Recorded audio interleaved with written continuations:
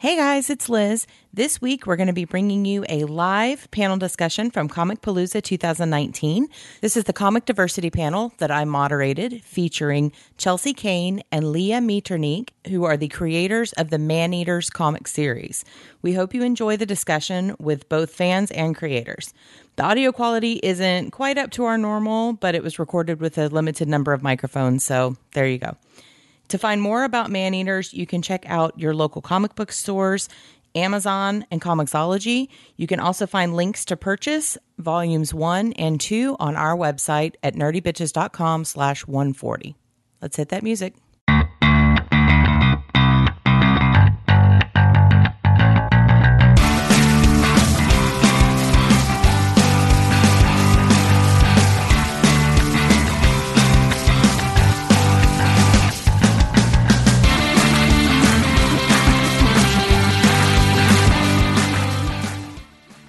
Want a chance to support the show? Want to get some awesome rewards and Nerdy Bitches swag? Then head over to our Patreon account at patreon.com/nerdybitches.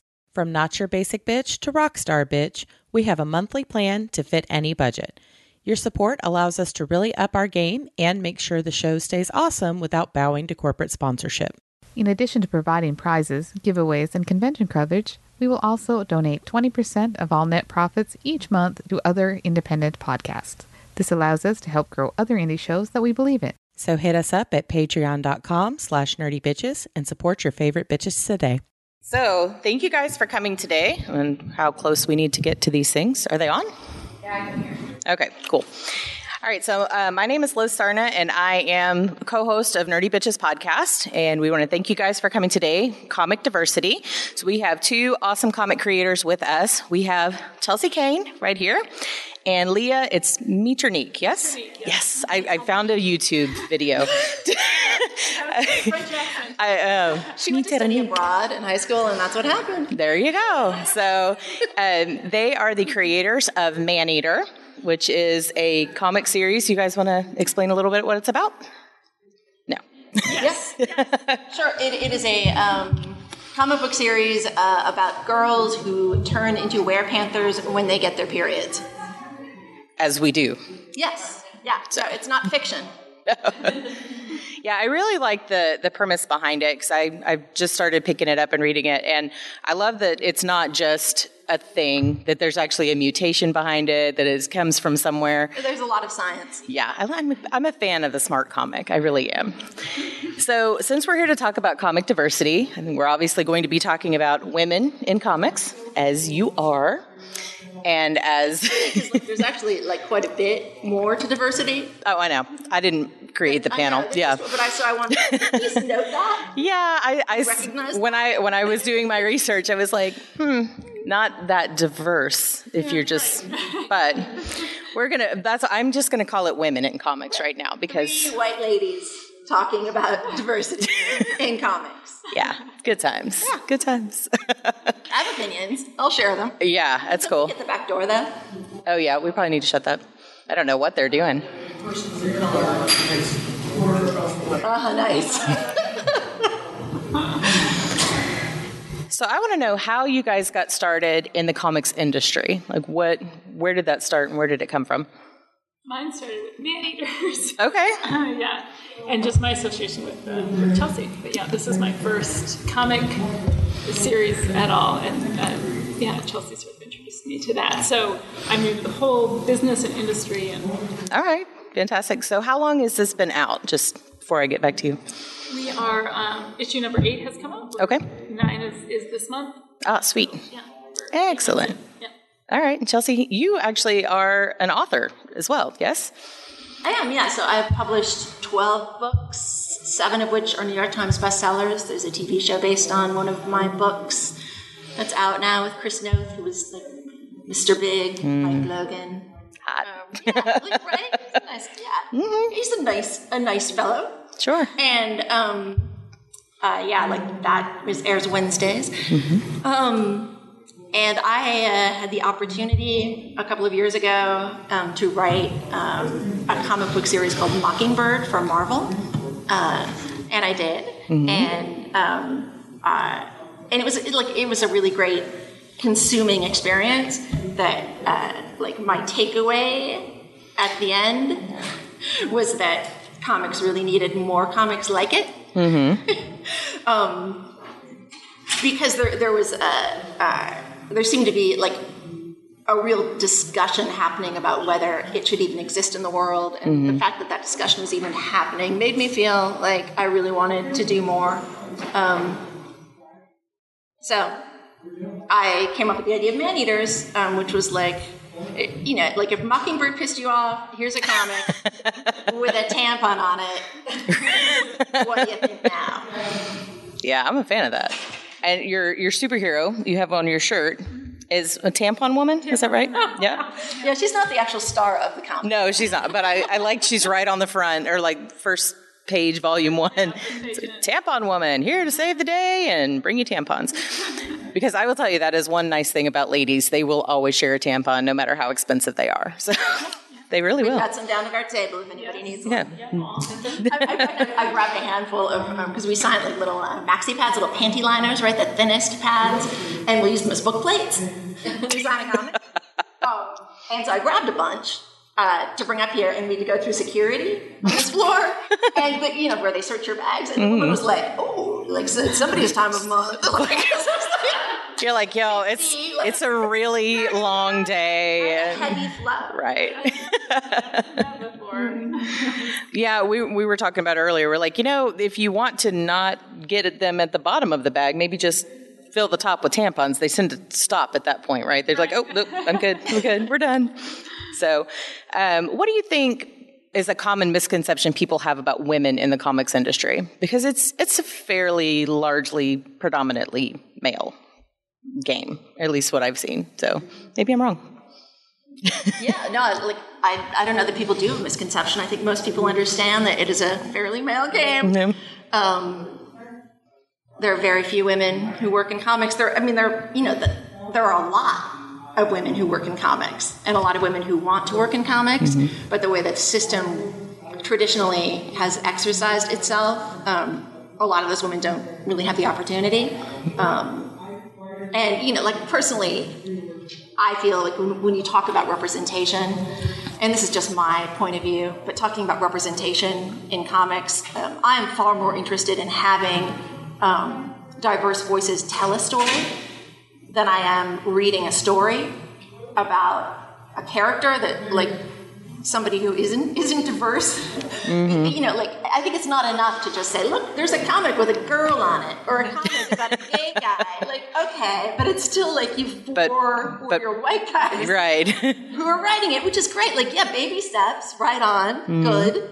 But I would much rather see, like, yeah, like a woman writing Wolverine, or, you know, like just, I'd love to see, like, yeah, gay guy writing Tony Stark. Like, I think that'd be so interesting. Mm-hmm. I would read that. It'd be so cool. So why do you think that women are not getting these more legendary characters, or if they are, that they're not necessarily getting the recognition that they may deserve? I think that, and certainly there are women who have, mm-hmm. you know, and, like, respect to them. Comics is a really, like, bonkers industry that is built on the backs of freelancers, and I don't think that really your average reader truly understands that. Like, when you walk into a comic book store and you look at all those comics, even the, like, super big ones, right? Those are all made by freelancers. Everybody who works on that comic is a freelancer. There are a few publishing houses, right? DC and Marvel and Dark Horse and Image, and, like, there are, like, say 4 or 5 major publishing houses, and then a lot of smaller ones. And those publishing houses might have, like, 5 or 10 editors, and they kind of, like, are traffic control. Like, they are involved in the production of that comic, but the people who are actually making it, like the colorist and the letterer and the inker and the writer and the artists, they're all freelancers. Mm-hmm. And I think when you have an economy that is built entirely on the backs of freelance labor, it really limits the ability of those people to speak out and be frank and complain about anything. Right. Because it's your livelihood. You know, there's only like 5. Yeah. Right. So there's no collective bargaining power, like, at all. And I think that the industry really has this kind of institutionally a tradition of just, like, sucking it up and getting it done. And I think until you're able to have conversations, you're not able to have progress. And I also think that, like, really like any industry, but I would argue comics in particular, you know, it was run by these guys who are, like, all really, like, frankly funny, smart, progressive guys, and, like, have written really great comics, right? But, like, those are the guys, with few exceptions, who ran this industry, and they find mentees and people who are kind of like them because they're the people they connect with. And it sort of gets passed down, and it's not a very friendly environment for people who are outside of that. Just the way that lunch tables aren't always friendly for people who are outside of the lunch table. It's just human nature. But comics, I feel like when they have made an effort, have made missteps more than they have made, you know, like really productive steps. Yeah. That's my opinion. I think you could see that, where it's like we're trying so hard and then you're trying too hard in the wrong direction sometimes. So yeah, well, and I think it comes back to the fact that I really like all the guys who work at Marvel. Like, I really, like, authentically like them, and they're all, like, you know, they have the best of intentions, right? Like, they've got corporate overlords, but they have the best of intentions, and I think that almost makes it. I think because of that, they're less likely to see some of their missteps. Because they have the best of intentions. Right. That makes sense? Well, I think what you said at the beginning, too, is just interesting in that it's not so much about the story. It can be about all this diverse material and diverse people, but if it's not coming from those people. Right. And that's just challenging. And in this, I know when Chelsea asked me to first do it, it was just like, we can have a different perspective, and it can come from a different and we have a female artist and a female colorist, and to try to kind of accumulate those teams of people who can have a different way of telling the story, and even if the story can be whatever it is, but just coming from that different point of view is important. And I would try to do that. I would like to see more female creators insist on it. You know, I really would, because I really think that. You know, I think that having a female artist draw a script from a female writer, like how she's going to draw it, even if, and, like, I don't know how familiar you guys are with comic book scripts, but, like, they're exhaustive, like, at least the ones I write. In terms, like, there's so much more than just dialogue. There's a lot of panel description, a lot of art directions, right? So, like, you could say, but, you know, any talented artist, right, can suss out the direction and find a good story, and that's absolutely true. And a really talented, like, artist, male or female, like, they're both going to be completely capable of making that story, but it's going to be a different story. Like, how we move through the world is based on our experiences, and how we just if we all walk out of this room and we all talk about it later, we're all, like, asked. For some reason, we all sit down and journal about this important hour of our lives tonight. And you're writing about, like, how profound, like, the things that Chelsea said were, like, etc. Changed your life. And you want to, you want to jot down the things that you know about the room so that you could draw it later when you're doing that part of your journaling. Like, how we remember this room is going to be different. Like, all of us as individuals, like, we all move through the world differently. And I think that is so much a part of point of view, and so much a part of representation. And just as we want, as humans, to see ourselves reflected or our struggles reflected in some way in story, we want to see how we see the world reflected. And comics is unique because it literally can do that. Like, there's pictures that show you how to see the world. That shows you, yeah, like how that character sees the world, like how that character literally sees the world. And like so many comics traditionally, just the way, you know, like women don't stand like that. Ugh. They don't stand like that ever. Yeah, we talk about that on our show a lot because, you know, we're a female-based podcast, and we're like, you don't see the butts and the boobs and the face at the same time unless you're dead and like broken on the side of the road. That's just not a thing. And and that's just an example of how like how men would draw a beautiful woman, like a sort of cis, like just like a totally cis straight guy, like how he's going to draw a woman. What is going to be beautiful to him is going to be sexy to him, which carries with it, right, a lot of like connotations, and that's fine, right? But like it can't be the only way we see women on the page, because that starts to also have an impact. I remember reading Alias, Brian Michael Bendis's like first Alias run, which I love. Like that comic like changed my life. Like I loved it, and the thing that it his artist was male, but his artist worked from photo references of his wife, like just moving, like standing, moving through the world like a person. And it was so just like revolutionary for me to see like this Jessica Jones who had such a like strong point of view and also stood like a person. Like it was so empowering, and it just made me rethink so much and made me want so much more. And they, it's a whole male team, that did that comic. I think about that a lot, and I think just how we show people, and that's just a start, because like how we show rooms and environments, and how we choose the story beats that are important. We tell a story from the point of view of a 12-year-old girl. Like she is telling the story, and anybody telling a story is an unreliable narrator. We can get into a whole discussion later about canon and patriarchy, because I've got really strong opinions about that. And we will. And if not here, then finding it, like how do you tell a story? Like how a 12-year-old girl, like what's important to her, like in terms of how she would describe her father. Like it's going to be different than me as an adult woman describing like how I think a 12-year-old girl would describe her father, and certainly different than anyone else. Like we just really think a lot about that in the production of Man-Eaters. Well, and we have 13, 14-year-old contributors who are a part of that, which 13 when they started. 14, yeah, yes. We're not a 13, 14-year-old. That would be too many. That would be a lot. Yeah. A lot of contributors.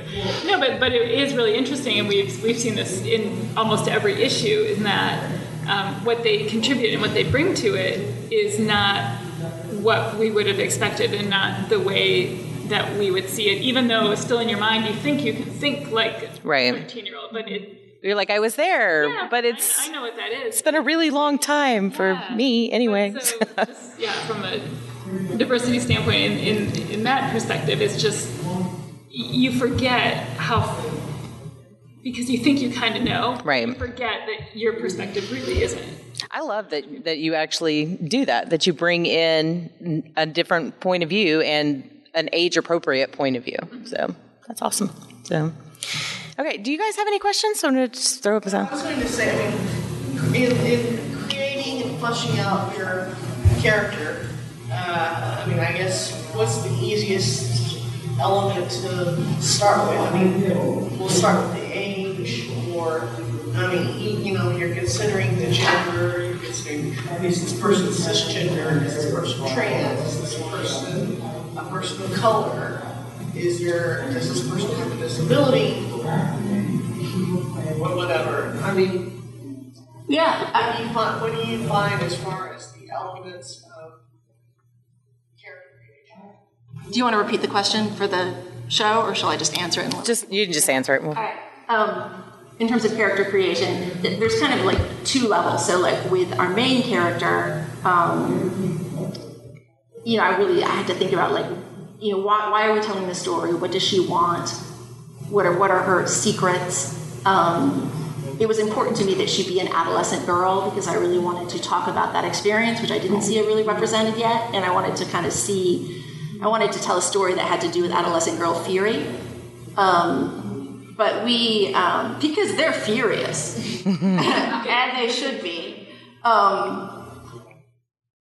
but we make a real point, and I as a writer, I try to catch myself, because I am also a product of my experience and environment, and the people that I picture, the people that I kind of past, I try to stop myself and I say, okay, what if it were totally different than that? Because we all have assumptions, and I really do try to stop and say, like, what if it's not the guy that I'm picturing? What if it were somebody completely different? Like, no matter who it is.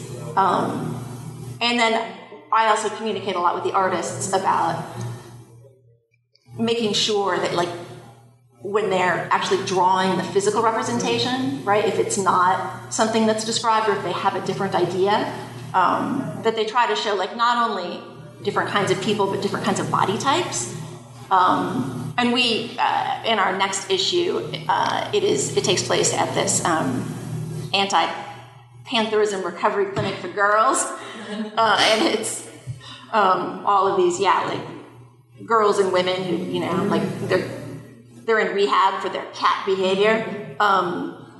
And we have a group therapy circle. And I really wanted to make sure that the people, that many people looking at the comic could see themselves in that group. So we have that conversation. And, we fail a lot, I'm sure, but we do think about that. I agree, we do think about that. No, I think, and for me, I'm the graphic designer, and so I'm not the artist, and I'm not the creator, and in terms of conceptualizing. But it's in the pieces that I do. Again, it's always trying to kind of come from the point of view of the character who is developed, and then kind of try to see that as within the broader world. And so I think it's one area that we can try to kind of bring in some diversity or bring in some kind of real world sort of pieces, but in terms of character development, that's all Chelsea.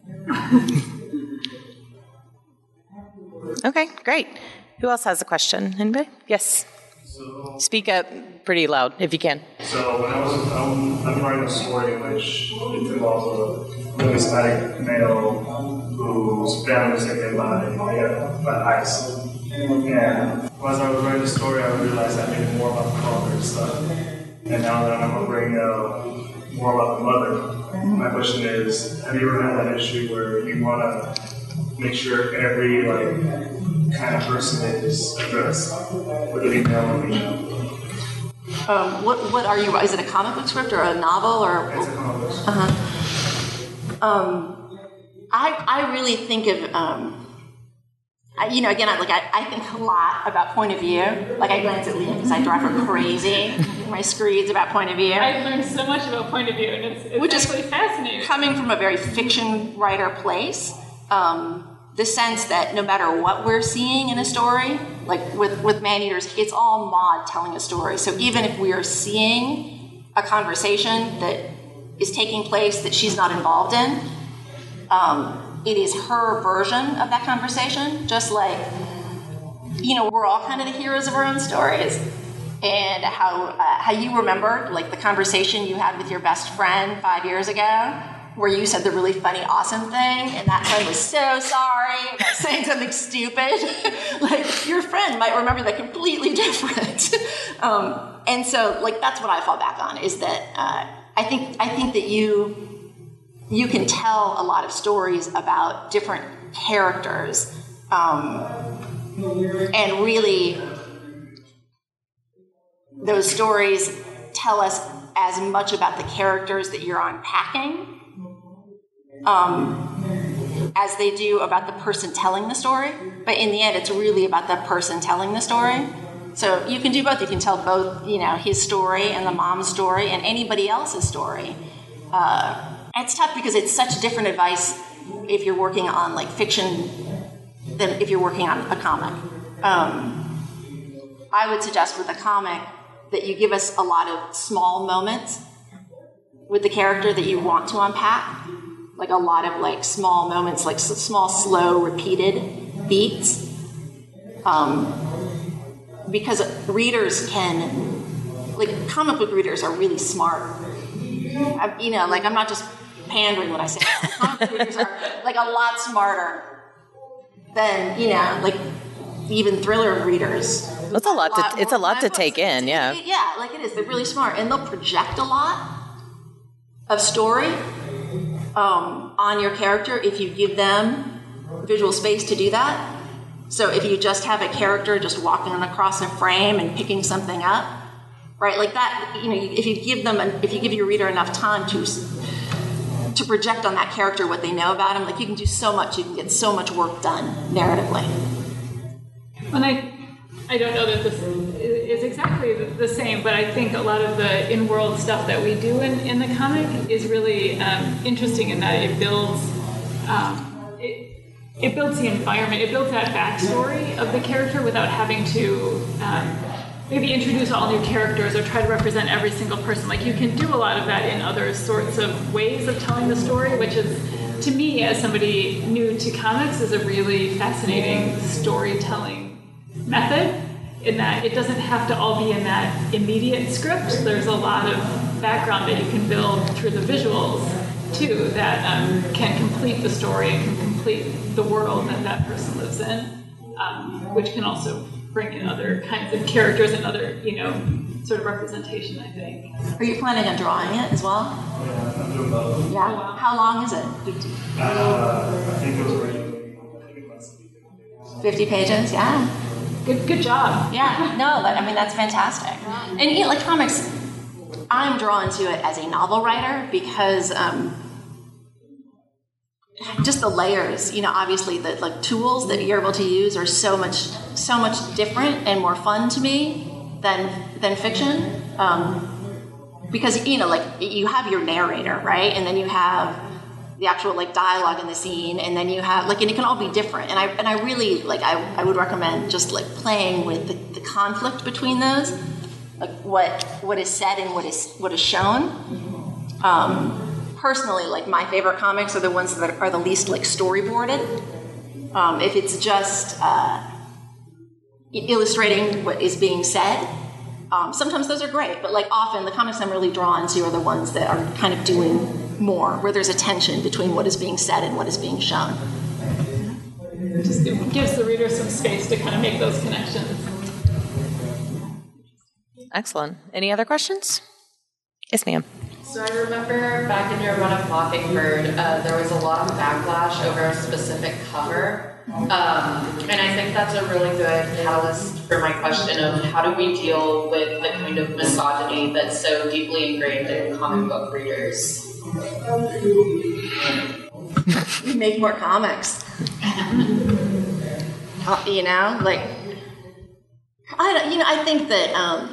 I think the vast majority of comic book readers, are great. I think that there are some, there is a very small group of like real assholes who are all on Twitter. And they don't have jobs apparently. And they're very loud.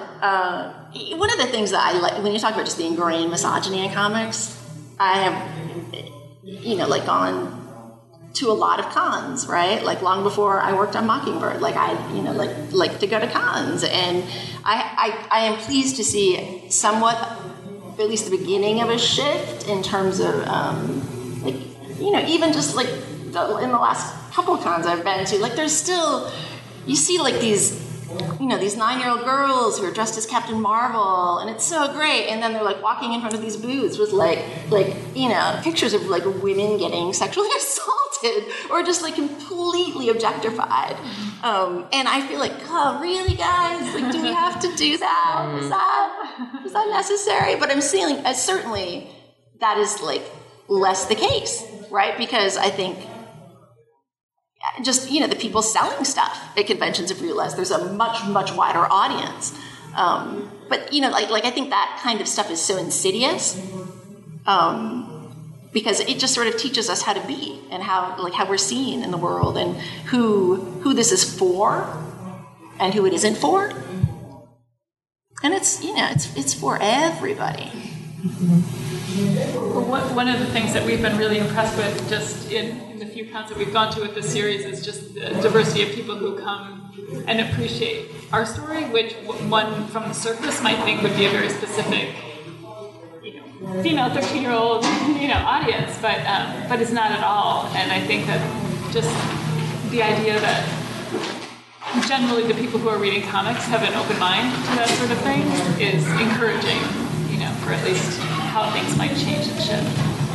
Yeah, the challenge is honestly keeping it out there. Because it's hard. It is a kind of loss leader industry. It is an industry where we don't make money on man-eaters. It costs us money personally, the two of us. Literally. We get that. Guys are nominated. It sells well. It's clawing its way up every month, which is incredibly unusual with comics. And yet, if you're not selling 100,000 comics, or 40 or 50,000, it takes 40 or 50,000 just to kind of break even. And that it's very hard to do as an independent voice, as a new voice, as a diverse voice. And I don't know, because I think there's so many people who are trying, right? Who do create our own comics or just work with small presses, and they've got some great story, and they're really good, right? But just the nature of the industry is so just eclipsed by, a smaller group of voices. And so, those people don't ever get a foothold. They all, you lose $30,000 in a year of your life, and then you get a job. And that is probably the biggest challenge, in terms of finding new voices. It's just finding a space for them to eat long enough to live, right? To make more comics. Yeah. What would you say, or would you have any suggestions for how we can make that happen? How do we get more women, more people of color, more non-gender specific roles? How do we make it not just the old white dude category? Buy their comics. Yeah. Seriously, make a point, and it's hard, because we're already breaking barriers because we're going into comic book stores, right? And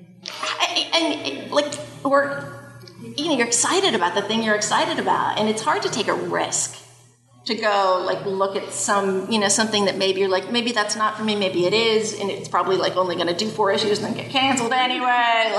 Right? There's so many reasons to not take that risk of spending the $4. But boy,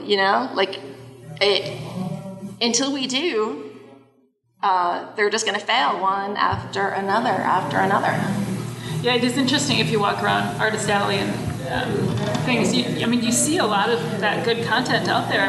It's not that it isn't. It just doesn't reach as many people as it needs to be reaching. Mm-hmm. How do you think they can do that? Is it social media? Is it going to publishers? It has to be. Well, it certainly, from our experience, doesn't seem to be with the publishers. Right. Because it is people taking their own risk in order to put the content out there. So it feels I suppose it's social media. I suppose it's just trying to get that word of mouth, and but also, the audience. Maybe it's reaching new audiences, which is what I think we kind of started out trying to do with this, and that kind of finding an audience that we thought might have a hard time going into a comic store, which would be the younger, teenage females, and so. How do you bring people into that world that haven't done that before? Right. And I think that's the only way is to expand the audience and kind of try to get it out of the people who are just seeing what they think. The catch-22 is that we write a comic for people who love it, who don't know it exists, and. Yep. How do we we want to bring them, we love comic book stores, we want to bring people into comic book stores. That is, the comic book stores need that as well. This could be beautiful for everybody. But how do you reach those people if they're not ever interfacing? Because they're not in the comic book store. They don't see it. Yeah. And it is a real pickle because you have to survive long enough and invest enough to get volumes out in the world, because volumes are the first time that your comic leaves comic book stores and is available in bookstores. So people who don't have a relationship with a comic book store might like be running into it for the very first time.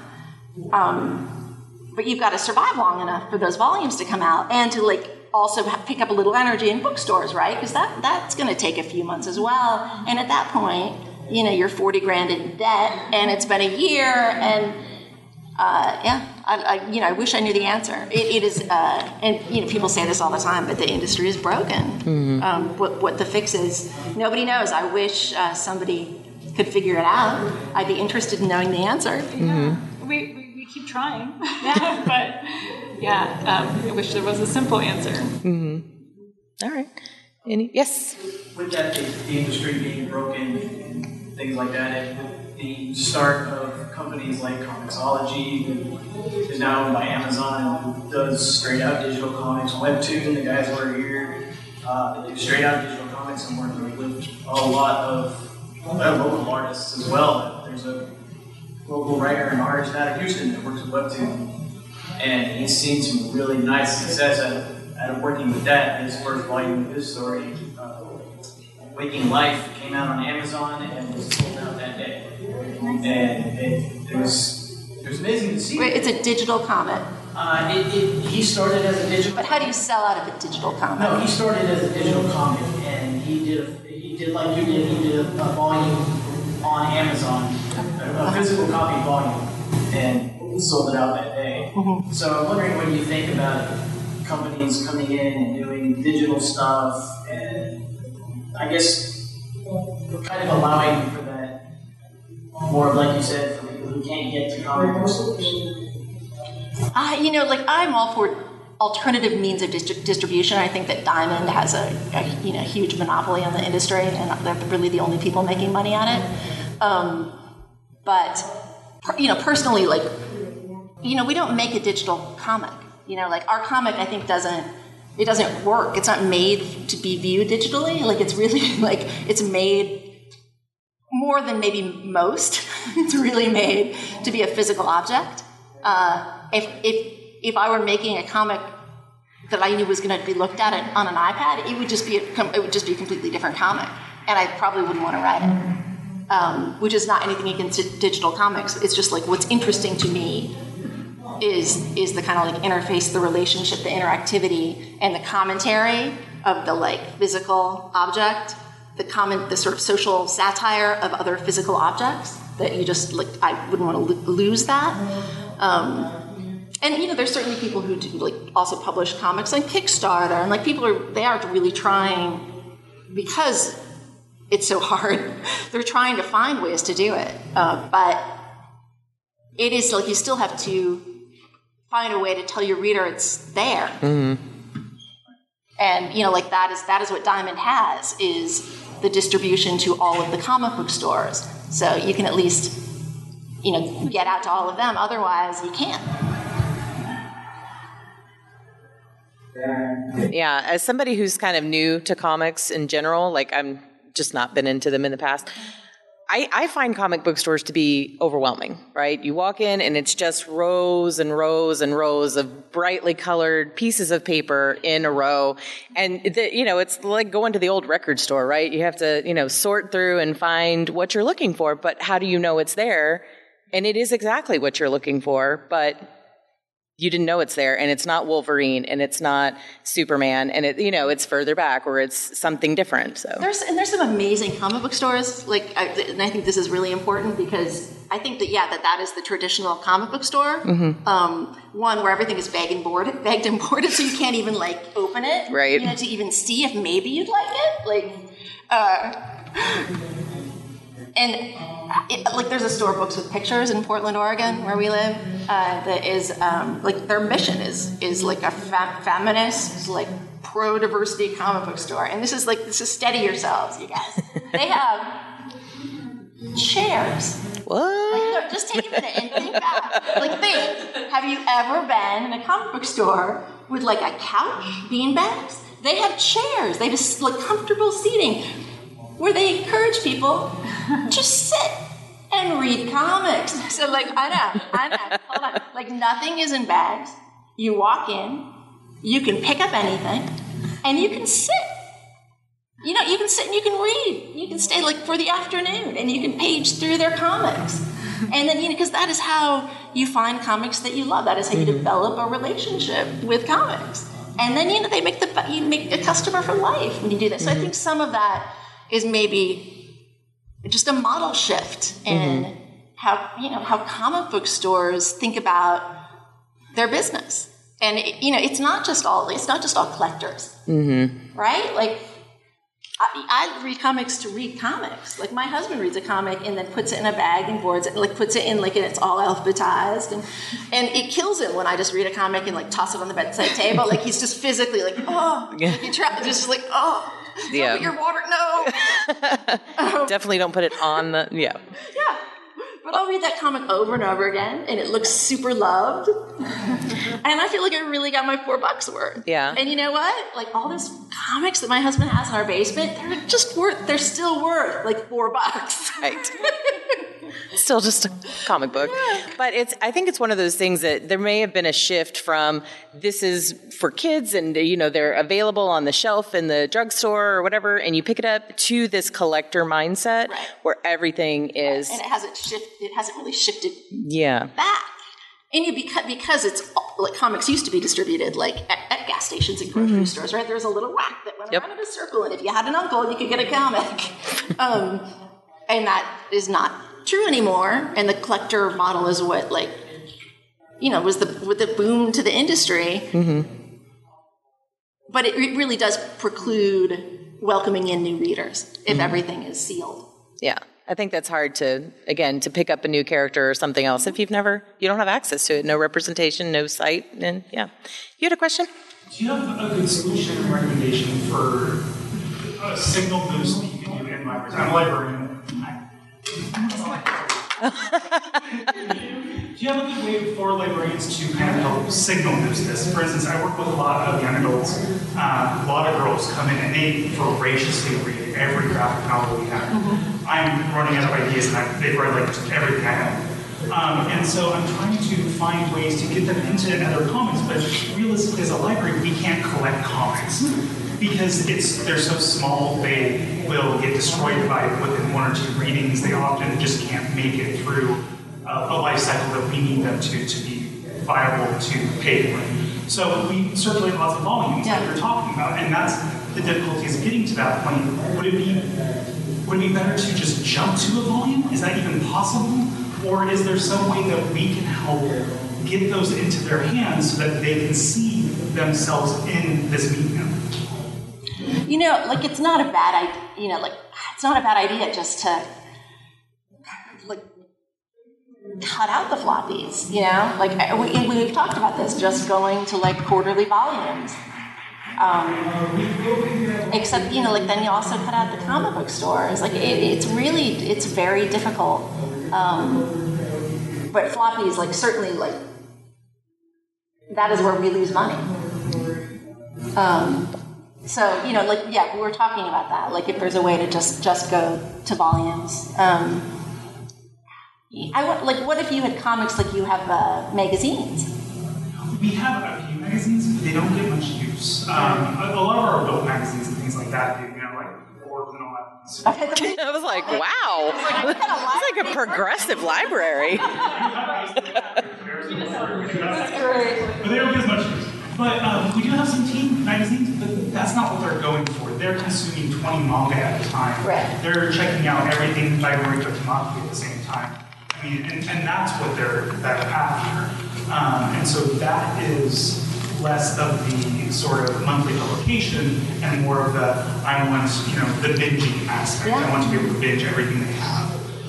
And so that sort of monthly comic, that's not doing it for them. And so they're used to those volumes. Yeah. I'm wondering if there's a way to either bring that into the library somehow. Maybe it's just volumes, I don't know. I was wondering. We went to ALA this year. The midwinter Winter Institute or whatever. And we actually went to an event that they invited like all of these librarians in, and like 5 comic book publishers to have that conversation. Comic book publishers are for that really the first time, at least in a generation, like understanding that libraries, serve an incredibly important role and that they have really kind of ignored that relationship. For what it's worth, they're starting to have meetings. And they talked about maybe trying to send out have us pay for to go to libraries and actually do sort of little mini cons or workshops or to develop relationships in that sense. But you're right, it would be so great. It would be so great if they just did library editions. Yeah, that's what it seems like. It's almost a different because. Right, you can't cut out the issues or that would cut out the whole comic industry piece of it. And a lot of, we build issues so you can then have a trade, right? So there's a reason that you're doing that. But it would seem like there should just be a collection of even maybe all similar things or something that volumes of a collective of different artists that are all in the same genre or something that could be more of a library edition. It would seem like it would get consumed very well. It's it's also still Diamond distributing the trades, and so from their model isn't well served, right? They're also trying to take care of their own goals financially. So in a perfect world, there would be a different distribution center, that would distribute just to libraries. That would be kind of almost an independent distribution model. There's your side hustle. You can start a library side hustle right there. Side hustle just as the name. Yeah, there you go, right there. Trademark. Side hustle. So do we have any other questions? Think we're getting close to wrapping up. No? Okay, if you guys had one question that you get asked all the time and you never ever wanted to be asked it again, what would it be and how would you answer it? So this is it. It would be that question. There you go. Done. The question that never ends, right there. It is, because it's if I've never been asked it, and I certainly have been asked the question, what question haven't you ever been asked? Mm-hmm. What is it? What would it be? Yeah. It's sort of a Zen koan. Just puzzle that. This is my second of these ever, so there are a number of questions that I've never been asked. What would you like to be? What question would you like to be asked? I don't know. No, that, and that's the first time I've had to even ponder it. So next time you'll be right on. Yeah, I know. I really like that question. I like the how do we help you sell comics question. That's awesome. Do to get, that is a great question. Mm-hmm. Fantastic. Yeah. I'll write that one down for the next one. We're all learning. This is absolutely. So any more questions? Last call. Yes. I was going to say, in certain environments, you see more often than others. I guess if you were going to find a character or find, when you start out with your own character, as far as, do you find yourself putting them in urban cities or in the U.S. or in Western Europe as opposed to countries in Africa or the Middle East or personally, all of my books take place in Portland. My novels. People might stray once in a while because there's serial killers, and that happens everywhere. They're mostly in Portland, Oregon, according to my books. It's very dangerous there. And that's because, I know it. I can bring some authority and truth to that story. And, I think that representation and diversity is also about representing yourself and telling, the more specific story you can tell, the more universal it is, even if it seems like the opposite should be true. Tell your specific story. And rather than attempting to tell somebody else's story, like help that person tell their story. Make sure that person is included in your book in some way, but don't feel like you have to tell the story. You don't feel like you have to tell somebody else's story, but tell your own. You have an amazing story, and I think go ahead. Leah's going to say something so smart right now. No, I just think it is that authenticity piece, right? Like, I think we can only tell our own story. I think it. Well, I don't know if that's true. Proven false. Well, I guess from the perspective, we can only tell it from our own perspective, right? So whatever story we tell, it has to be authentic in that way. And so, to base what we're doing in Portland, again, because we're from Portland, like that sort of makes sense just because that is our perspective. And we're writing a series about girls who turn into werepanthers. Yes. We're already taking a bit of an allegorical leap. And so I think the more fantastic a narrative is, personally, the more important it is to ground it, just from my narrative point of view, to ground it in some reality so that it feels at least a little real. It's one of the reasons in Maneaters we have all of the kind of real world ads and stock photography and this kind of layer that reminds you of the real world and of the self-consciousness of story and of the myth. That is a very complicated question, but I would have felt uncomfortable setting Maneaters in a village in Africa, just because I feel like I would do a disservice to that experience. But I want to make sure that in the Maneaters universe, that village in Africa exists, if that makes sense. Even in Portland, Oregon, I have to say, when you're looking at your characters, it's okay, well, I'm putting this person in let's say, a middle-income neighborhood, and maybe the kids go to public school versus, okay, this is a very poor neighborhood that has a lot of gangs in it. Just even as, as a local setting, it's okay, well, this neighborhood is moderately impoverished. It's like you. I think that is maybe another conversation to have at a different time, but I think that you're confusing setting with character. And if a character grows up in a middle class neighborhood or in an area that is much more dangerous and impoverished, those are different characters. So you're talking about you're not just deciding visually where to put them, you're changing the whole character.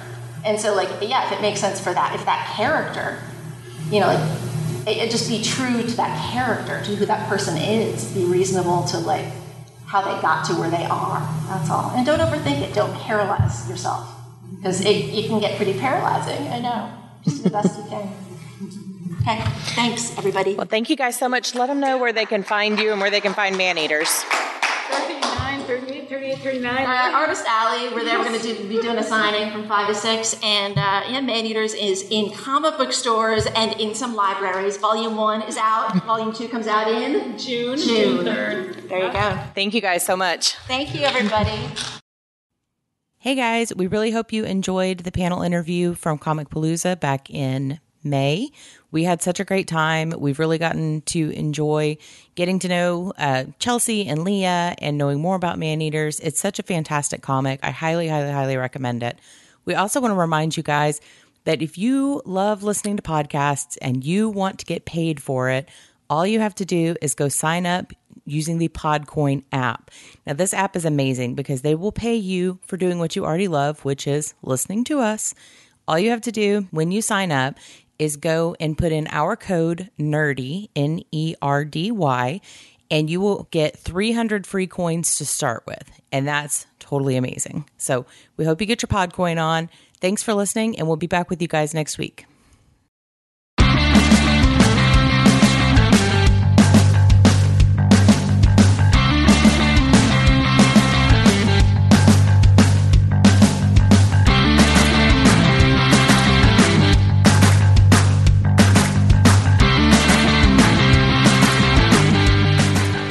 Music provided by www.bensound.com, and please email feedback to contact us at nerdybitches.com.